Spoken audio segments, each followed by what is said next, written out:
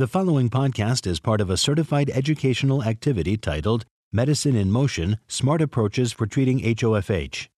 Access the entire activity and complete the post-test at peerreview.com/BNB860. Downloadable additional resources are also available. Hello, this is Seth Martin from Johns Hopkins School of Medicine. Welcome to this visual tour of the latest in treatment for HoFH.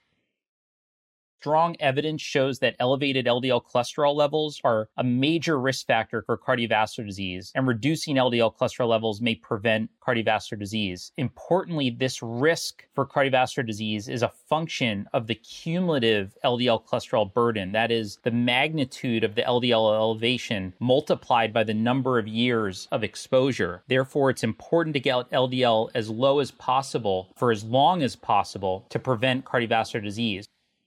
So we see in this visual on the x-axis age and on the y-axis cumulative LDL cholesterol burden. And so, for example, shown here in the figure of 575 milligrams per deciliter, even in the first decade of life, there's a huge cumulative exposure to LDL such that that burden crosses the threshold for manifestation of atherosclerotic cardiovascular disease.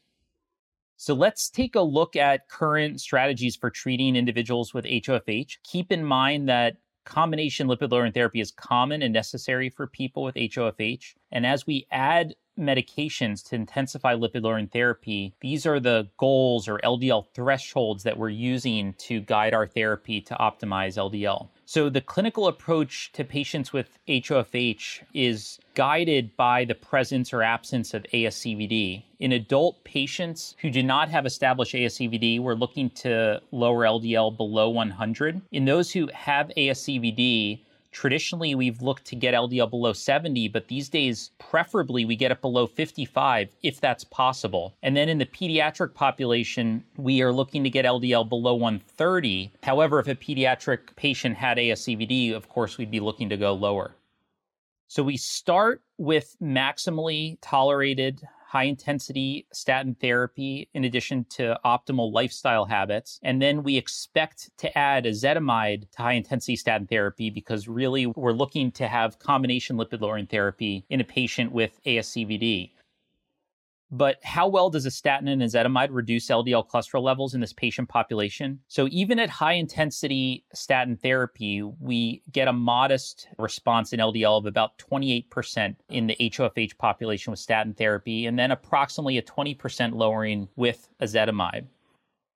And if we intensify further, say with bempedoic acid and PCSK9 inhibitor, how well does that work? So we expect with those therapies added on to the statin and ezetimibe, another 20% lowering from each therapy. And so we're clearly much better off than we were at baseline, but still there's a need for additional LDL lowering. It's worth noting with respect to PCSK9 inhibitor therapy that evolocumab is approved for adults and pediatric patients aged 10 and above, and alirocumab and inclisiran are currently approved for adults only.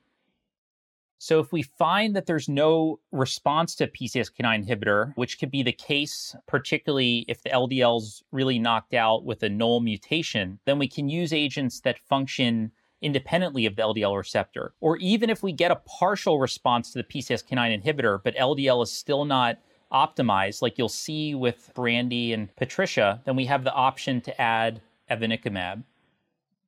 So with evanicumab, we can get about a 50% lowering of LDL cholesterol levels. And then lamidopide is another option, which also can provide that halving of LDL cholesterol levels. By comparison, we can look at these results for the heterozygous FH population. So in contrast, the heterozygous FH population is starting at much lower LDL levels, so not up around 600, but around 200, and then has a larger response to statin therapy of about 50% with high-intensity statin therapy, which together with ezetimibe, bempedoic acid, and PCSK9 targeting medications can get LDL down to optimal levels in many heterozygous patients. So it's really a difference of starting at a lower level and also having somewhat increased response to therapy. So the HoFH care pathway is really a stepwise escalation of evidence-based pharmacologic therapy, starting with statins and ezetimibe in addition to a healthy lifestyle, through PCSK9 inhibitors and bempedoic acid, to treatments that work independently of the LDL receptor, including lamidipide and evinicumab. And then there's also lipoprotein apheresis, which has been available as a great option for FH patients that do not meet their LDL goals with pharmacotherapy. So there's commonly a need for prior authorization with some of these more advanced therapies, given their access is restricted through payers based on their costs. The Family Heart Foundation Insurance Navigation Guide is really a great resource when navigating these issues with patients' insurance companies. So the next section is about understanding how HoFH treatments work. These treatments, as we've discussed, largely do depend on functioning of LDL receptors, the classic therapies including statins and ezetimibe and PCSK9 monoclonal antibodies, and now PCSK9 siRNA therapy, as well as bempedoic acid. So let's review a little so you have a better understanding of how the mechanisms of actions differ among lipid-lowering therapies. Most LDL cholesterol is produced endogenously, but some comes from food. The liver regulates LDL cholesterol production and metabolism via LDL receptors. The clearance of LDL cholesterol through those LDL receptors is really critical to determining its levels. And all of these agents depend upon functioning of LDL receptors when we're talking about the classic agents, including statins, ezetimibe, and more recently, bempedoic acid, inclisiran, evolocumab, and alirocumab. So we'd like to just dive into the functioning here a little bit more. Here in the visual, we see LDL receptors on the surface of the liver, and those grab LDLs. They're like garbage trucks that take the LDLs out of the circulation. And those LDL receptors get tagged for degradation, and PCSK9 helps accelerate that process. It helps tag the LDL receptors for degradation. So inhibitors such as evolocumab and alirocumab, they block that degradation by taking PCSK9 off from tagging the LDL receptors for that degradation. So that allows more LDL receptor recycling, more garbage trucks to grab the LDLs out of the bloodstream. Inclisiran, in contrast, which is an siRNA against PCSK9, actually blocks the synthesis. So the actual pool of PCSK9, we're kind of turning off that faucet that's producing the PCSK9 protein. Ezetimibe, it blocks cholesterol absorption in the gut, but ultimately that then leads to upregulation of LDL receptors as a key mechanism of action for ezetimibe. So it really does have still typically a dependence on the LDL receptor. And then although statins and bempedoic acid work by blocking cholesterol synthesis, really the large effect of statins and bempedoic acid is by then upregulating LDL receptors in response to that decrease in cholesterol synthesis, which is why an HoFH patient could have a blunted response because there's still that dependence on LDL receptors. So lipid-lowering treatments that do not depend on the functioning of LDL receptors include lamidipide, evinicumab, and apheresis.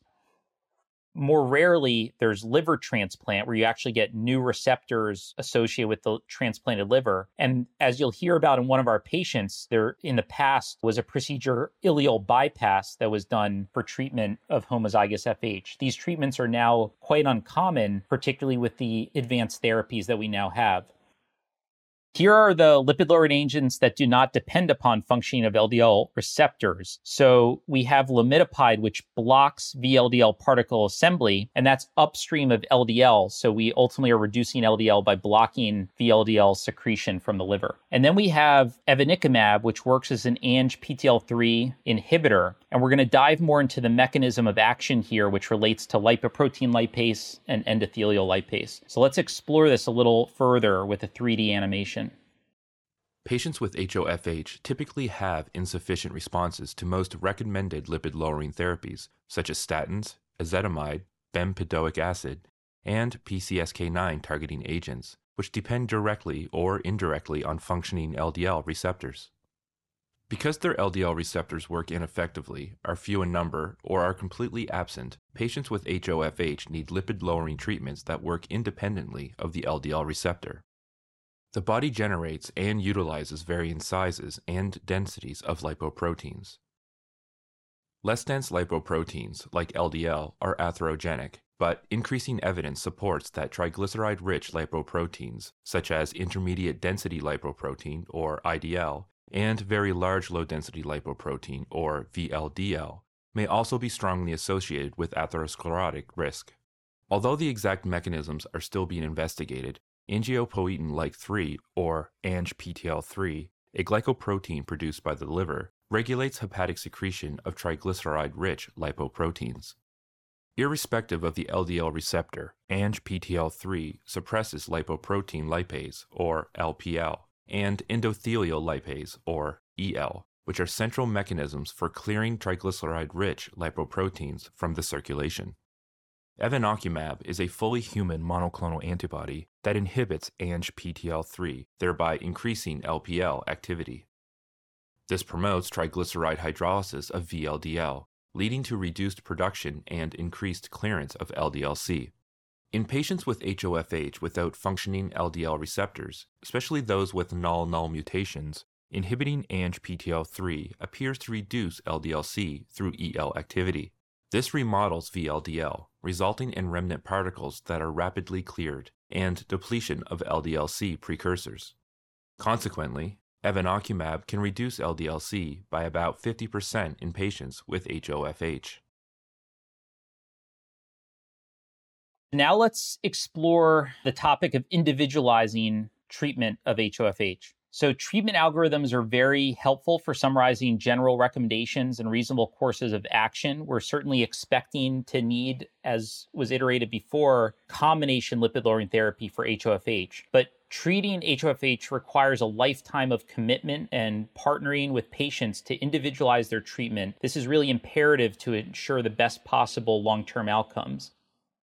In the diagnostic companion activity, we met Patricia and Brandy, two of my patients with HoFH who I'm very fortunate to get to know and get to work with. And like so many people with HoFH, Patricia and Brandy have encountered a number of barriers to and limitations associated with lipid-lowering treatment. And as partners in their healthcare, it's our job to identify how we can overcome these barriers so they can have the best outcome.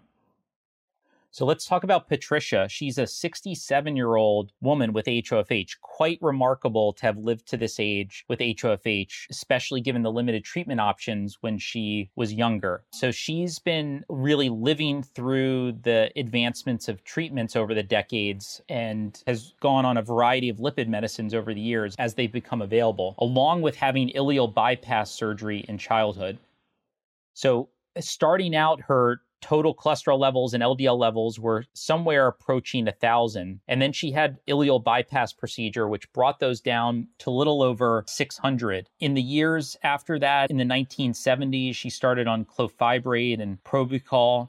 She then later went on bile acid sequestrant therapy and niacin. There were some temporary pauses in treatment due to side effects, but she was on these for a number of years. And then in the 1980s, she was started on lovastatin when it came to the market, and then was started on apheresis. She later was switched when high-intensity statin therapy became available to atorvastatin, and really did well for a number of years, as well as could be achieved with high-intensity statin therapy with atorvastatin and LDL apheresis. It's a little unclear why she wasn't on ezetimibe, although she was post-ileal bypass, which could reduce the effectiveness of ezetimibe, but was started on ezetimibe and then PCSK9 inhibitor evolocumab as soon as it became available. Later, due to an insurance switch, she was actually switched from evolocumab to alirocumab. And this was all around the time that she was unable to continue with lipoprotein apheresis due to vascular access issues. And so then this was a really great time for her to switch to evolocumab as a newly approved therapy. Now with the addition of evinacumab to the high-intensity statin therapy, ezetimibe, PCSK9 inhibitor, plus the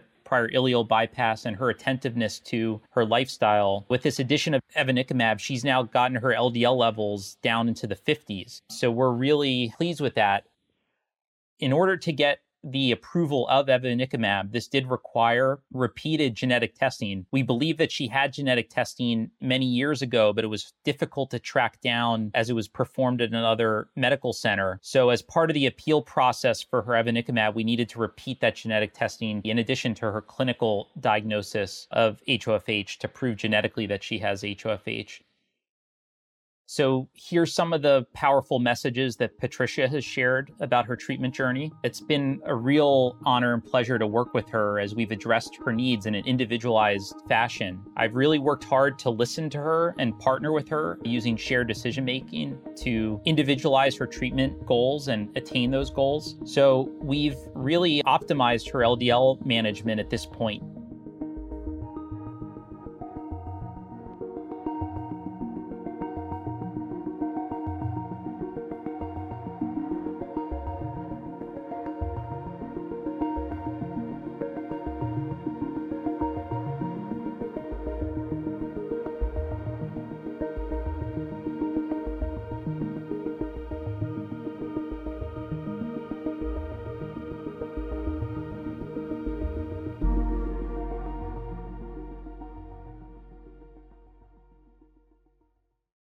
And so in addition to her lipid management, we've also worked to address her holistic care, including weight loss. And then she's also brought up to me some mild memory issues. At her age, with a history of such exposure to LDL levels, we need to be considering that vascular dementia could occur. And so to address that, most recently, I have referred her to our neurology memory clinic to make sure that we're being very proactive in addressing any memory issues as best as we can. And of course, her ASCVD treatment to address her vascular health is part of our approach. And then she also has had some issues with sleep, the potential for sleep apnea, and I've most recently referred her to sleep clinic. So we're really optimizing her lipid management while paying attention to other key aspects of her health. So let's talk about Brandy, a 38-year-old woman with HoFH. It's been a pleasure to work with Brandy. We found that she has pathogenic mutations in the LDL receptor, one mutation from each parent, and her baseline LDL levels were around 600. She's also been found to have multi-vessel coronary artery disease by coronary CTA, and she has a history of TIA. So she's been treated with a high-intensity statin. The dose has been adjusted over time, but currently on high-intensity statin therapy, along with ezetimibe, a PCSK9 inhibitor. And with these three therapies, she's had an LDL in the mid-150s. This really was obviously a big improvement over 600, but still not quite where we wanted to get her because our goal is less than 100 in general. And given that we have multi-vessel coronary artery disease, we'd really like to get her considerably lower in an ideal world below 55. This was before bempedoic acid was available on the market. We made the shared decision to initiate lipoprotein apheresis, and her insurance approval was fairly straightforward. We did do a prior authorization, but it went through smoothly without any need for an appeal. We were happy to get her started on lipoprotein apheresis.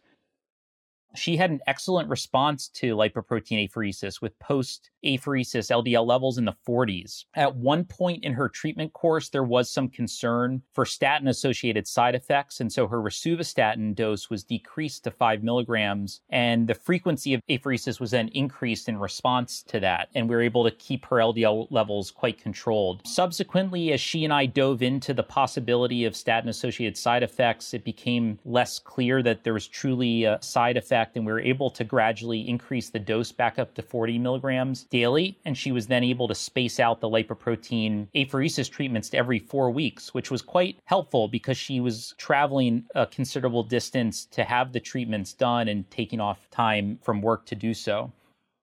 So although she was doing really well with lipoprotein apheresis, when evanicumab was approved, she came into clinic and we had a conversation about it. And she was really interested in shifting to evanicumab with the goal of preserving her long-term vascular access with the greater convenience of home infusion and also the durability of the LDL cholesterol lowering effect versus the peaks and valleys that we get with lipoprotein apheresis, where although she was getting LDL levels in the 40s after lipoprotein apheresis, it was drifting up between sessions. And so her cumulative average LDL was still not necessarily optimal.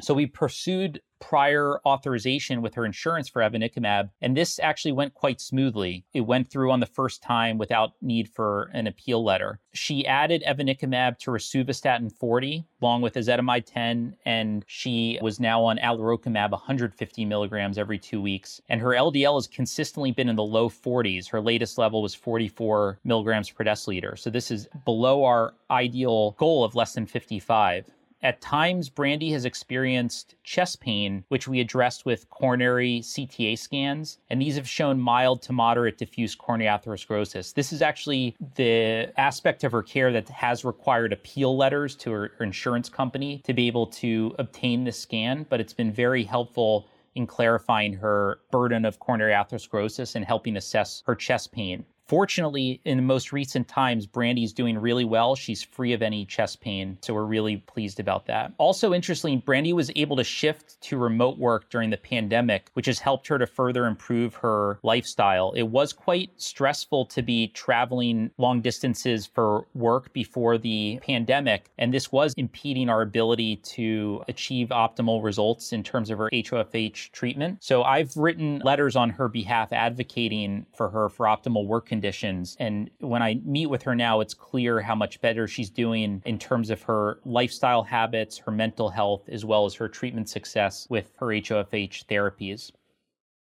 So here's some of the powerful messages about her treatment journey.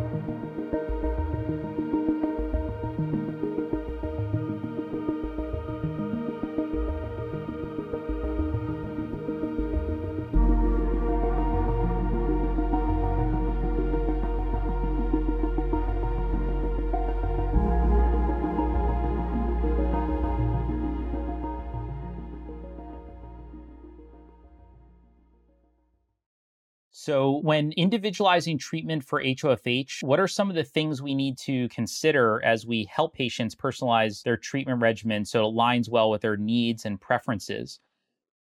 So lipoprotein apheresis, lamidopide, and evinacumab. So lipoprotein apheresis is in clinic. It's 2 to 4 times monthly, and that can be modified over time depending on how someone's doing, as we saw in Brandy's case. It can be initiated even at very early ages. It's very well tolerated. The adverse events occur in about 1% of treatments, and these can include chest pain, hypotension, anaphylaxis, or clotting of the circuit. And there's no really major contraindication such as pregnancy. It can be used during pregnancy.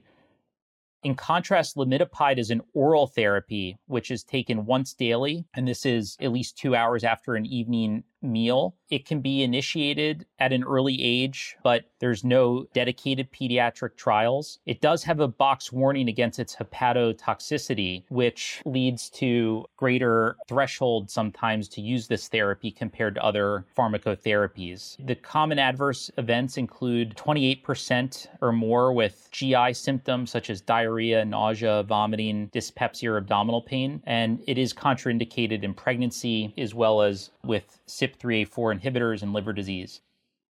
Evinacumab, in contrast, is an IV infusion, and this infusion, as we heard about in our patient cases, can be done at home. So it has that convenience of the home IV infusion, which is done monthly, and it's approved for age 12 years or older, and there's an application in for it to be approved for even younger ages in the future. Common adverse events occurring in at least 5% of people include nasopharyngitis, dizziness, rhinorrhea, nausea, and it is contraindicated in pregnancy. For my 2 patients, it's been very well tolerated and has led to excellent LDL cholesterol results. So here are some key takeaways for us. So strong evidence shows that elevated LDL cholesterol is a major risk factor for atherosclerotic cardiovascular disease, and reducing the cumulative exposure to LDL levels is critical. People with HoFH typically have insufficient responses to most conventional lipid-lowering therapies, which are dependent on the LDL receptor. Even with combination lipid-lowering therapy, we still will have a need for additional LDL cholesterol lowering. And this is where LDL receptor-independent therapies come in and have been shown to have good efficacy in people with HoFH. Treatment algorithms are helpful in summarizing general recommendations and courses of action, but ultimately partnering with patients to individualize their treatment and to move to advanced therapies as needed is really critical to ensure the best possible long-term outcomes. So that ends our discussion for today. I hope you found this activity informative and useful to your practice, and I encourage you to participate, if you haven't done so already, in the companion module on HoFH diagnosis. Thank you very much for participating. Thank you for listening. Download materials and complete the post-test for instant credit at peerreview.com/BNB860. This activity is supported by an independent medical education grant from Regeneron Pharmaceuticals, Incorporated. This activity is certified by Penn State College of Medicine. This activity is developed in collaboration with our educational partners, PVI, Peer Review Institute for Medical Education, and Family Heart Foundation. Remember to download the additional resources.